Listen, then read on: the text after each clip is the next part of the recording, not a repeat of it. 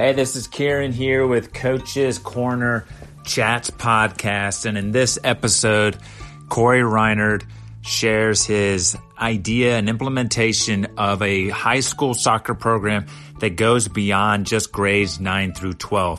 In this episode, you hear about how he's developing a community-based program.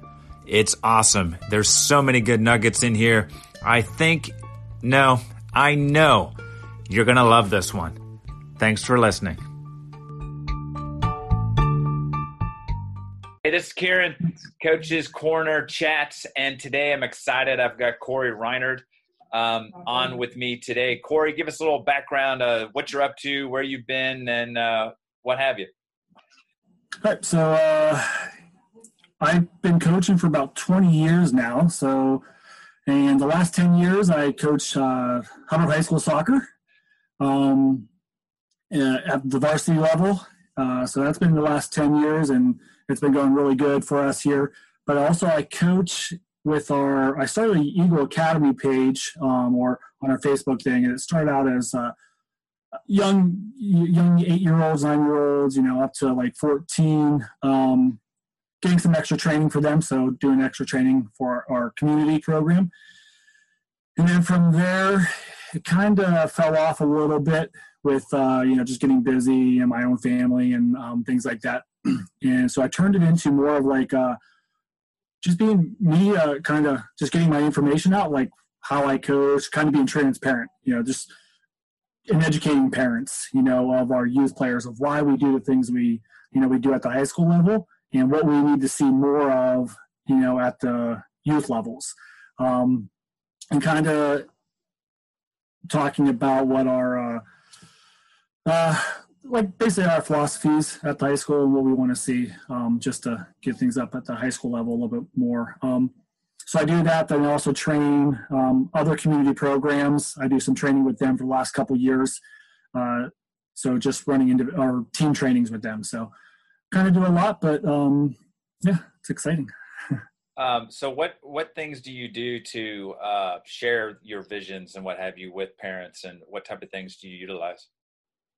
So I'll do, so for the coaches or parents on our Facebook page was, and I still do, is just session design, like what our sessions look like, maybe how to use a 3v1 rondo or 4v0 rondo, maybe building out of the back, a little bit more advanced, like for the older groups of like, I like to do, like a rotation and interchanges of players and what that might look like. And then, attacking patterns, what attacking patterns we do. So I put a lot of just sessions out there, and then I my own thoughts about kind of the player first. It doesn't need to be all win at all costs, or, let's develop the players and leave the winning to the 14 and up, like I understand it builds a winning mentality for these kids, but that's more for the parents than it is for the kids. So I talk a lot about that in there. Sometimes I go a little, pointing fingers, not at individual people, but I kind of know who they are. So I do a little bit of that just because, as high school coaches, we take a lot of flack, and so we see the end of it. So someone's got to do it from the beginning. And if we're going to get pointed at the end, then we got to kind of say, well, then you want to see more at the end, then we got to do this more stuff down at the beginning. Right on. I was just going to say, how open are people to suggestions of like style of play or like session planning, how have they accepted that stuff? I don't get a whole lot. I mean, like I know people read it and stuff. I'll get the ones who are soccer people who grew up playing soccer, or people who are now parents who I've coached at some point, or coming through wanting to coach and stuff, who do make comments here and there. But I think people are seeing what we're looking for, and that's all I want. You don't have to like what I say, or you don't have to like the comments. You don't have to comment back, but just read. Take a moment and read. So again, because I'm being transparent to say, this is why we are doing this stuff at the end. So as the kids are coming through, I just want them to realize, when you see us doing a certain drill or a certain playing style, you're going to you should be able to see this on the field. And don't tell my central defensive mid to push all the way up to our opponent's 18-yard box, because it's not going to work. We need him to hold back and be an anchor, you know. Exactly. So it's kind of those things. So understand the roles and responsibilities. Right. Yeah. And the other thing that I'm hearing is you've used the word community a few times. Mm-hmm. So what kind of was the reason for going beyond, like, I'm not just going to focus on my 9 through 12 program players, and you now are starting to, sounds like, trying to build kind of a brand or an identity within the entire community? Right. So I coach at the town I grew up in, went to school in, played in. So from the youth levels all the way up. So this is, it's my town. So I know when we talk about culture, like, this is my culture. This is my, where I put all my thoughts in. Like, I very rarely, unless we're doing a fundraiser, try to charge our kids, or our families, because I want to build this up. I started out, so 20 years ago, I started out as our 7th and 8th grade coach. So we started out in the school, and so I was able to help build in there. And so I did that for about 10 years. And then I became the high school coach. So I actually got to see some of those players play, and then I actually got to coach some of those players again. So that was my whole purpose, is so then, because I was down there, I've done it, there, and saw what that can do. Yeah. Having a great foundation. So then I was, doing the high school coaching and still trying to run this, certain things, camps and stuff. And then we started the Eagle Academy. But the whole, it changed for us the last couple of years, is because we're not seeing those same type of players come in.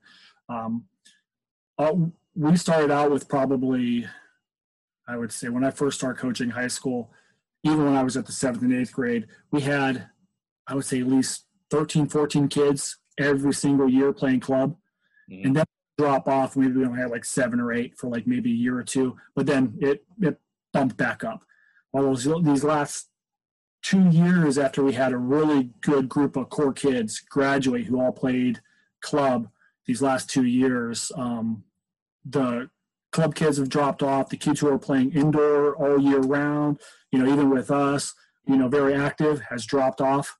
And this is just on the boys' side. The girls' side was even harder and worse. We're getting around about 40 kids come out every single year. And that actually, I would say about 10 of them drop off by time we start the season on their own. I've never had to cut a kid. Okay. They just do that on their own. On the girls' side, they're getting maybe 29, 30 kids. And again, obviously the quality is not always there. So we're trying to really build both the boys, girls side. For the first time in my life, I'm coaching to be, so I've always been, give. I'm actually coaching for personal reasons now. My daughters are 7 and 5, and they're coming through. And, so now I want to really make sure they have something too, a good base. I want this to go away. Any ideas as to why maybe there's a drop in, like why players are saying, I don't want to do the club thing, or maybe I need a break in the winter, or what have you? Right. We've been trying to figure that out for years, and why it's definitely going on. A lot of it, I think, is so, like, with our community, I would say more so, so I know that is our rec league or our grassroots league is more fun for all. Our travel community club is more on the opposite end of the spectrum, which is win at all cost. So within there's no happy medium. Yeah. So the fun for all end up just, I can't hack it at high school. I don't even want to try. Boom, drop off. The ones are win at all cost. They come out, but then they realize, well, the coaches up here are looking at not only skill, not only physical, but we're also looking at the social and psychological aspects of the game as well. Can you retain this information? Are you going to be a team player? So then we see guys, kind of fall backwards, or, not necessarily fit into what they thought they were going to, because it was let the fastest kid, let the strongest kid, and even inviting kids from other communities to come in, so we can win. Yeah, I think it's interesting some of the points you made about before. Sometimes you can rely on players just filling your cabinet of talent. And clearly that's like, I'm going through the same type of thing. Like we're trying to build up like interest in the program and what have you. And I'm in the same boat of I'm going to have to leave the school grounds and go to parks that are closer to some of my players and create opportunities for open fields or for little things like that. So I think it's cool to hear the idea of, like, you've just realized just saying that we have high school soccer is not enough of a carrot to dangle in front of these kids. Right. Yeah. I was going to say, we do have a strong soccer culture here and a strong need. So our school is like, we compete very well within our conferences and within the districts and stuff, and across pretty much all sports. And it's kind of an expectation, which is great to have, but not at the lower levels. Let's build there, and that's what we're trying to create. Yeah, that's awesome. So if you can get it to go beyond grade 9, if it starts trickling down at 8th and 7th and so on, I think that's really cool. The other thing I heard you bring up was when kids come to my program, we're looking at your skill, we're looking at your athleticism, but then you talked about like the social side and then the mental side. Can you elaborate on that a little bit? So, I mean, and like most coaches, I would, assume is that everybody wants to have a team culture themselves. And so we want everybody to be a team player. We want everybody to be empathetic with each other. We want everybody to, get out there and teach each other, because, if the kids our young players are teaching each other, even down inside the younger kids in the community, they're also picking up and learning how to be great leaders. So we really want that. So that's more your social and psychological on the and your mental side. So it also teaches them, like a discipline as well as. So I got to be on my game for the younger kids, so when I'm teaching them, and trying to modeling certain behaviors. So that's that part. And we don't want kids to come into our program who I'm the best. And we actually had a kid who he's a great soccer player, phenomenal soccer player. He plays at one of our local clubs, probably one of the best players in our area over the last couple of years. He played for us. He played 2 years with us, and his junior year decided he wasn't coming out. Now, I don't know what the expectations were. I'm not chasing a kid, because you got to want to be a part of our team. Yeah. I think a lot of our players were kind of, at first, we're like, why aren't we getting him? Why aren't you going after him? But then realized, if he doesn't want to be here, we don't want him either. So we really honed that in as well. It's like, you got to want to be here, and this is who our team is, and we're going to, give as coaches 100% to you guys, and you get 100% back to us. So we do a lot of that. And then, like, just on the we do a lot. So, like, obviously with COVID this year, we did a lot of Zoom calls, and we did a lot of game breakdown and teaching our players, even some of our 6th and 7th graders. We invited them in, and I actually did separate sessions with them on using video, so game and breaking down analysis. So using that to help them, increase their knowledge of the game. So we kind of went that route with it as well. I didn't really even think about that, because we post like our games on Huddle and whatever, and we say, hey, go watch the game. But I don't know if anyone, and I think that's an interesting point you made of how as a player should I be watching this? Am I just going to be watching for the cool pass or the nutmeg, or do I zoom forward to the goal that was scored? Or do I start looking at maybe what created the goal, or what was the breakdown, or where I could be position-wise and stuff? So it's kind of cool that you're kind of throwing out, like, here's some questions that should be going through your head. So what was really cool is about 2-3 weeks ago, one of my players, and he sat through, a lot of the Zooms, and he actually did really paid attention, and we sent some of the guys' videos and put them in groups, and he did a really great job. Him and his team members, I think it was a group of 5 or 6, of analyzing a game. So about 3 weeks ago, he gets in contact with me. He's like, "Hey, coach, what system do you think we're going to play next year?" And I said, "Well, we're thinking about, different formations and stuff." I said, "But, I talked a lot about, hey, it's not about the formations, it's about the roles, the responsibilities of what you're doing in those when you're on the field." And he's like, "Yeah," he goes, "I get it. I was watching the games," and he goes, and last year we played we started off with the 4-3-3, and then we ended up with playing like a 4-5-1.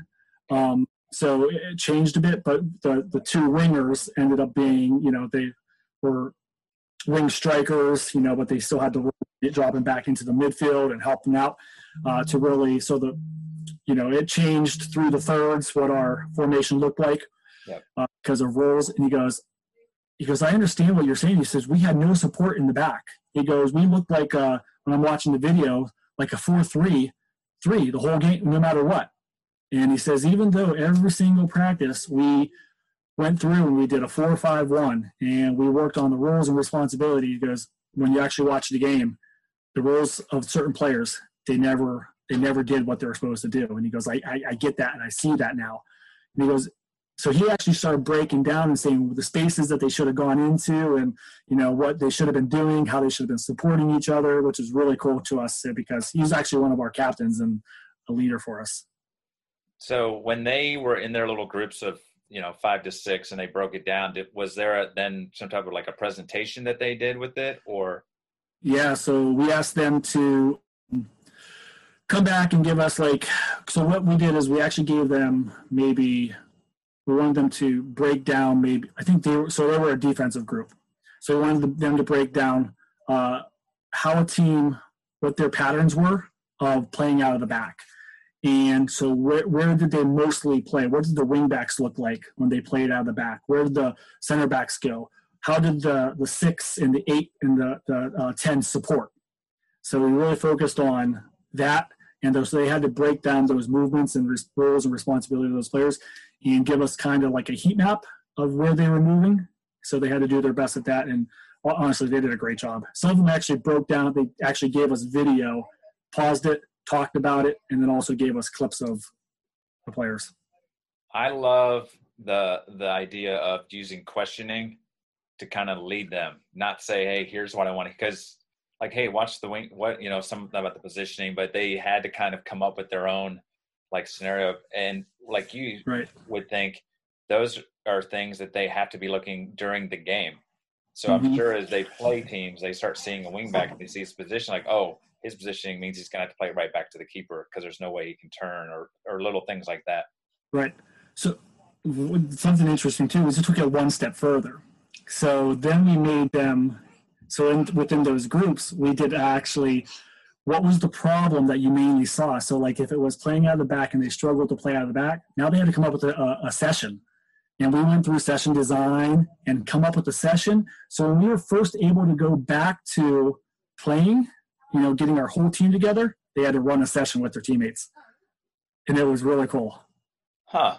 And it went both ways because now they see how, as coaches, maybe it's just an assistant and a head coach, how we have to get everything set up, how much time it takes to set up, how much time it gets everybody organized, explain the session and keep it running and keep a flow. So they got to see that in there. And it was mainly our captains who ran each one.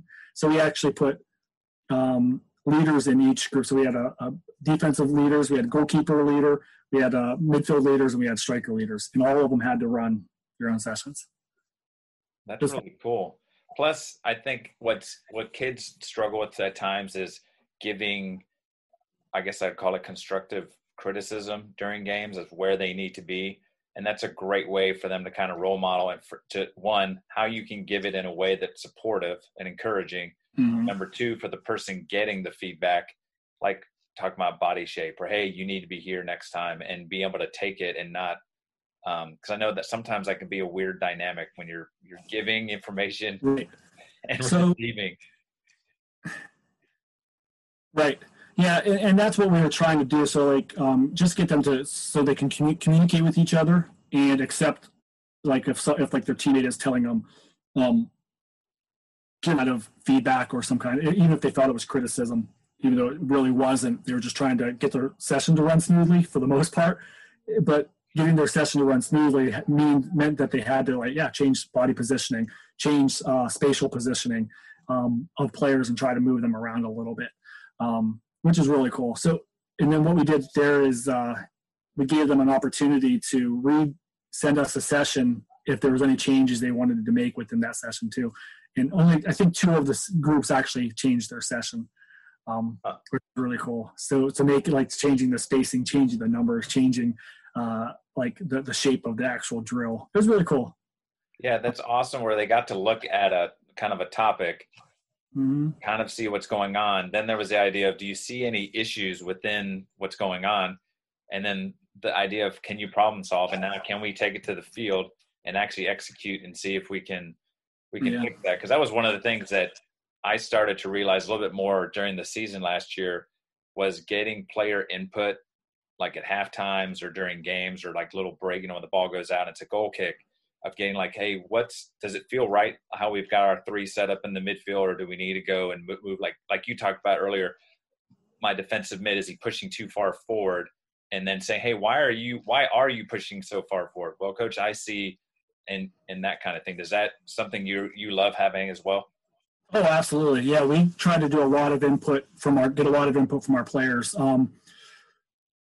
Myself, my assistant, we can talk forever, But so we tried the last couple of years is, hey, we got to stop how much we talk. We got to give this back to the players, and that's the way, because we're both in the same exact field. We're both working the behavioral health field. So it is about the individual, the player. And so we bring that back, and it's about the players themselves. But we tend to want to give all the information. So what we thought was, you fall into a trap of being the expert. And when you fall in the trap of being the expert, that takes away from the creativity and the learning of the actual players or, the individuals themselves. So we went back and said, okay, we're going to try to limit down to 30 seconds to a minute, just hit these main points. So before a game, we give objectives, what we wanted to see, and that usually is based off of what we have done in training. So if maybe it's just a win more 50-50 balls in the middle third, or once we create more opportunities to get behind the defensive line in the final third, and maybe then we give a defensive one, might be, can we limit space behind our back line, like not let them play through the back line. So then maybe we just go back and we address that at the beginning of the game as before we go out. And then as we come into halftime, hey, we have these 3 objectives. This is what we're seeing. Then we give the defense a chance, or the goalkeeper a chance to talk about maybe what they're seeing with that one objective. Maybe the midfielders, defenders, strikers all get to talk about the midfield objective, and then we give the strikers a chance, or midfielders a chance to talk about the final objective. So it gives it all back to them. There's a lot more roles, or a lot more responsibility within them, and then they can we give them the opportunity. We walk away, and then they can talk about any tactical changes that maybe we didn't discuss already, because it's their game. See it right in front of them. How has giving more ownership to the players been like for you as a coach? I love it. Like, honestly, it's I don't want to say it's easier, because you feel like you're gotta constantly remind them, but in a way it is. Like, it does take some weight off your shoulders as well, because it's more about teaching now than it is about, because when we all get into coaching, the first thing you want to do is usually, no matter what level, is formations and tactics and this and that. Yeah. And then we probably move into more of, okay, now it's about our actual training sessions. How can we get this so we're taking the training session more into the actual game, and then it becomes more about the person, and then finally it becomes about being about the person is about teaching the person and giving them freedom and letting them meeting their motivations. So for me, it was great, to be able to sit back and just that evolution for me.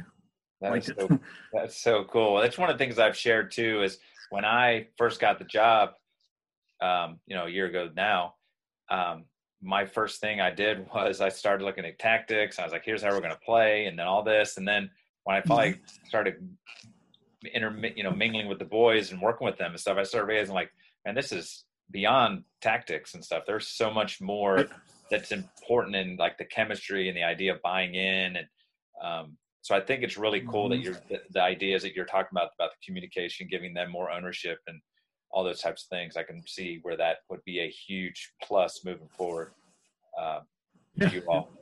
Hey, talking about moving forward. So we just survived COVID.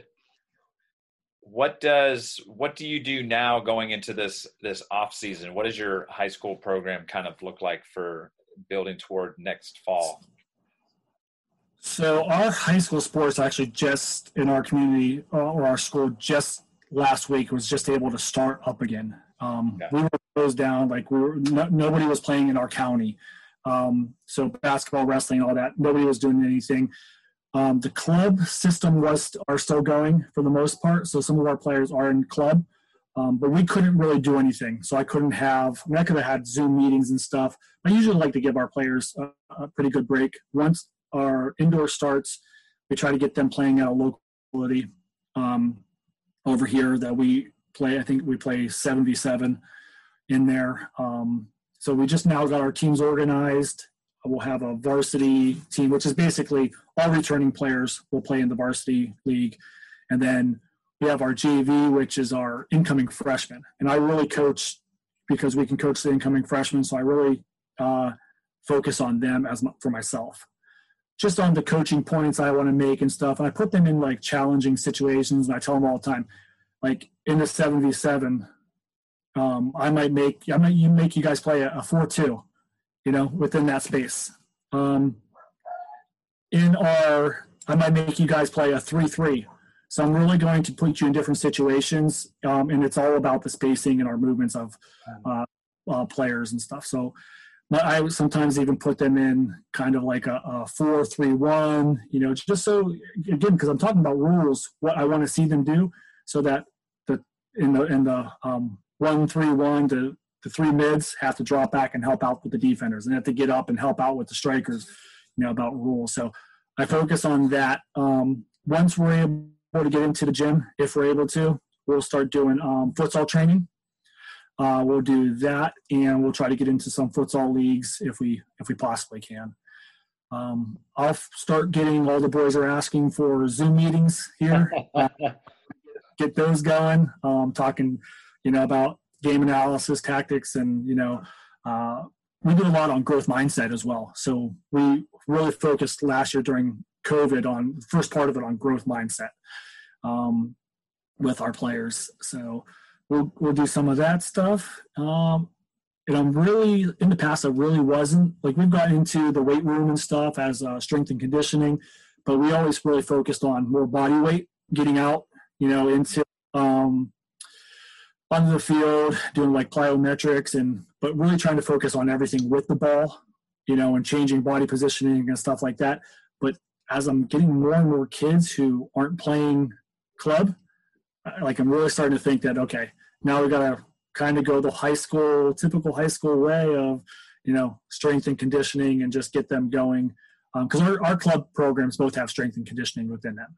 Okay. So they focus on that stuff as well. So we really didn't have to, but the 75% of our main players. And the other ones who didn't do club typically really didn't come out during weight training and stuff like that either. They just did the indoor stuff. Okay. Thinking about maybe having to get back in, talk to our school and see if we can get our strength and conditioning coach to come in and help them work with our boys. Right on. That's one of the things I'm kind of back and forth with, of, do I need to do more time on the field with them, where they're just getting lots of touches and decision making and communication, and continue to just rapid fire that and get more bang for my buck that way? Or do I need to work in some more of that strength side of it? So that's we're always that kind of weird balance of how much it is with that. The one thing you talked about was the growth mindset. So what is, like, you hear that word or those two words, what is that growth mindset? What's that mean within your program? So, we talk about, the fixed mindset, and we kind of talk about which, what's a fixed mindset player. And that's we give them the opportunity to answer, and they say, what's the player who blames the referee for a bad call? It's the player who, if he doesn't get the ball, he's yelling at you. It's the player who shows up late for practice. Or shows up just on time, and it's the player who's always yelling at each other, the other players. The one who's making bully comments or inappropriate comments. It's the player who doesn't want to take on what the coach is saying or follow the rules and responsibilities. So that's the fixed mindset. Does not want to learn. Does not want to gain anything from it. It's just there because they want I don't want to say just there, but they're there. They want to play and they want to showcase their skill. That's the me idea. And then growth mindset, always wanting to learn, listens, all eyes are right on the coach, helping each other, helping other players. And we had this one player, and he is the epitome of what we were looking for as a growth mindset. We early on noticed that when we had our junior high kids come up, he would go out and he'd walk away from his group and go and work with the younger kids and teach them, what like he says, this is what coach is saying. He's talking about, receiving across your body, opening up your body, taking a few steps backwards to receive. So you're creating space for yourself. He goes, and then putting a little bit more pace so that your teammate can create space for himself, changing your angles. It's like he jumped in and did this with these guys. That's what we want. Someone who's willing to teach, willing to learn, willing to put part of his development not necessarily on the line, because he actually got a whole lot out of it, as well. So being able to teach those things, he still was developing. The first one to speak up as far as when there's behavior that was undesirable, so that to us is, what we're looking for. That's growth mindset. And we ask that from the whole team. That's awesome. That is so cool. So you had mentioned earlier too, you're venturing into the world of girls soccer, with your girls. So have you had a chance to start with that, or have you done any of this type of coaching with them yet? I have worked with, girls here and there, just on more of camp trainings. Okay. But the first time I'm really getting into, and we do kind of co-ed with our Eagle Academy, but it really, so working with the girls is, you definitely change your approach, and it's not the approach of, oh, well, they're girls. It's the approach of, I'm starting to learn, my niece, she's in high school, and I think you got to coach them a little bit differently. And it's not necessarily, again, because they're girls, it's because of, we're all different people, and boys and girls are different people. You can be hard and strong on them, but being hard and strong on them and being hard and strong on the boys are probably two different hard and strong. Yeah. So learning that, I'm a very, I try to be very person-centered. So I'm very rarely going to yell at anybody anyways. Even if you really make me mad, I'm probably not yelling at you. Yeah. I don't swear. So it was a funny little couple of years ago. My nephew, he was a senior this year, and he just still told me the other day, he goes, hey, the weirdest moment we ever had was when we were losing in a game, and at halftime you came over and you swore at us. And I said, well, and he goes, we were all chuckling inside, but didn't want to laugh because you swore. Mad. And I'm like, I said, I know. I said, actually, I said to my assistant coach on the way over, Andrew, hey, watch, I'm going to go over and I'm going to actually swear at them, just want to see what they're get something from them. So, but going in, I'm not going to go do that with the girls either way, but I like, working with the younger kids. I really enjoy it. It's a fresh of breath air sometimes. So yeah, I'm sure they keep you on your toes. Yes. Yeah, yes. What have you said? They're 5 and 7. So my daughters are 5 and 7. Yes. So is that more of 4v4, kind of the smaller sided game type of setup? Yeah, we do a lot of 4 versus 4 in our rec league that we did this year with them. I think they were playing 6v6 in those two age groups. Okay. and we asked them to do more 4v4. So with our setup in the Eagle Academy, we were actually doing 4 versus 4. And sometimes it goes off of numbers, how many actually show up. So sometimes it is 4 versus 5 if we have to. But we split them into different groups and try to get 3 fields going as we do that. So there might be some overloads in some groups, but we're fine with that because, it's still kids are getting a lot of touches on the ball.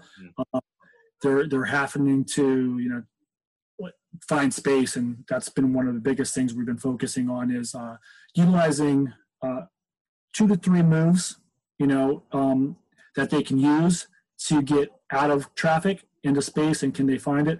And the evolution of them doing from the first couple weeks, like 8 weeks ago, to where they were last week or 2 weeks ago was huge. Just the finding space, not dribbling into the crowd, and the 5, 6, 7, 8-year-olds, it's very egocentric. So I want to get the ball and I go, and we don't discourage that. In fact, I'm sitting there saying, you get the ball and you have space in front, go to goal. I don't want them turning and passing the ball or anything. I want them getting the ball, go to goal. Even if they're at their own goal at the other end and you find space, dribble and go to goal. But when you start to see them start sharing the ball a little bit, because then now they're gaining a little bit and they recognize themselves, if I do pass. So you see that sharing concept start coming out, which is nice. That's awesome. I love the idea of it sounds like too, almost the game itself becomes the teacher a little bit. You start realizing if I keep going straight, I'm going to keep running into that defender. So at some point, maybe I should start utilizing maybe an outside touch or some type of move to get away. Or like what happens, I'm sure, is that the kid that's really good, everyone wants to go guard that person. So then he at some point realizes, hey, there's 4 opponents on me, or defenders. There's my teammate over there. I'll just play it to them. Yeah. We find that a lot. So there's been times where on one end, the dominant players, if there's a dominant player on both, they just outweigh each other and they just go back and forth. Mm-hmm. They guard each other, and then there's a lot of 1 versus 1s with these other 3 kids maybe in the background running around chasing. But then you have the ones, because it's cool because like my daughter isn't one who's going to get the ball and dribble towards the goal. She's going to kind of look for a pass and look for space, but she likes to be a defender. So this is my older daughter. So she will sit back and watch and wait for that person, maybe the more dominant player, to get the ball, and boom, she's right up on her.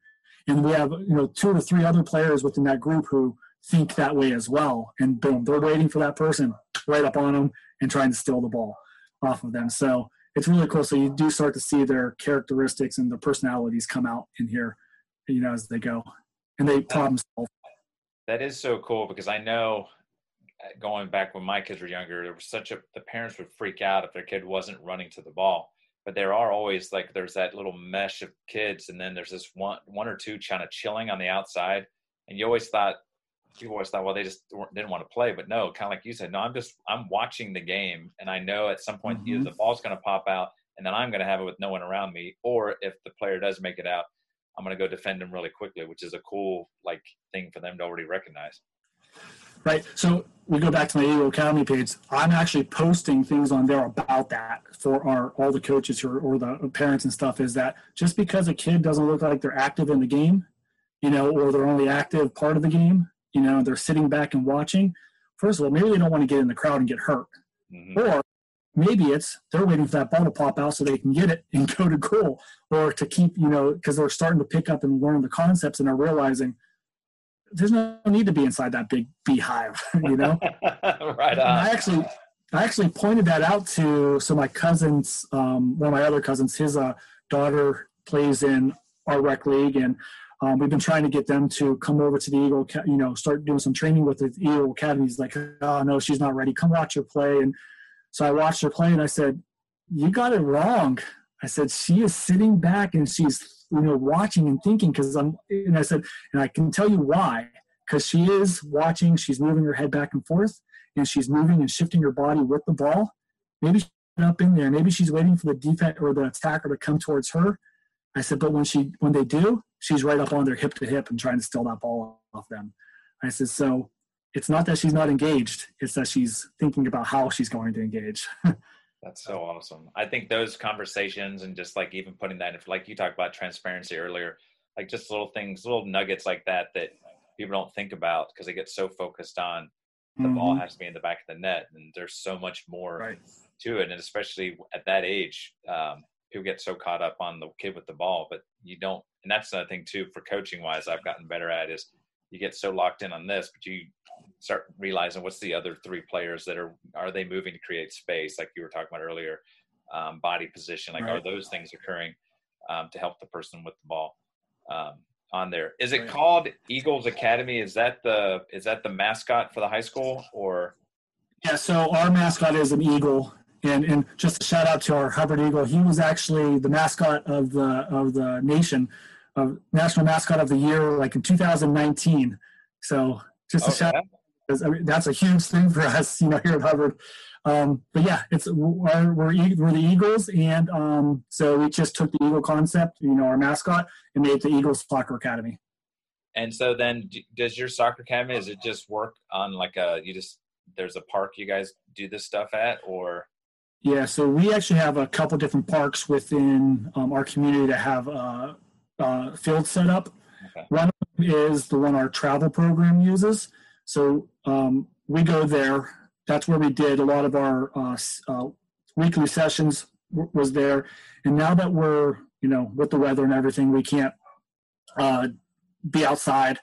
So we do now have, within about 5 minutes from our town, there's a soccer facility that's set up, and it's a club team. It's and that's where the club team, actually, it's the hat I'm wearing, where my daughters train.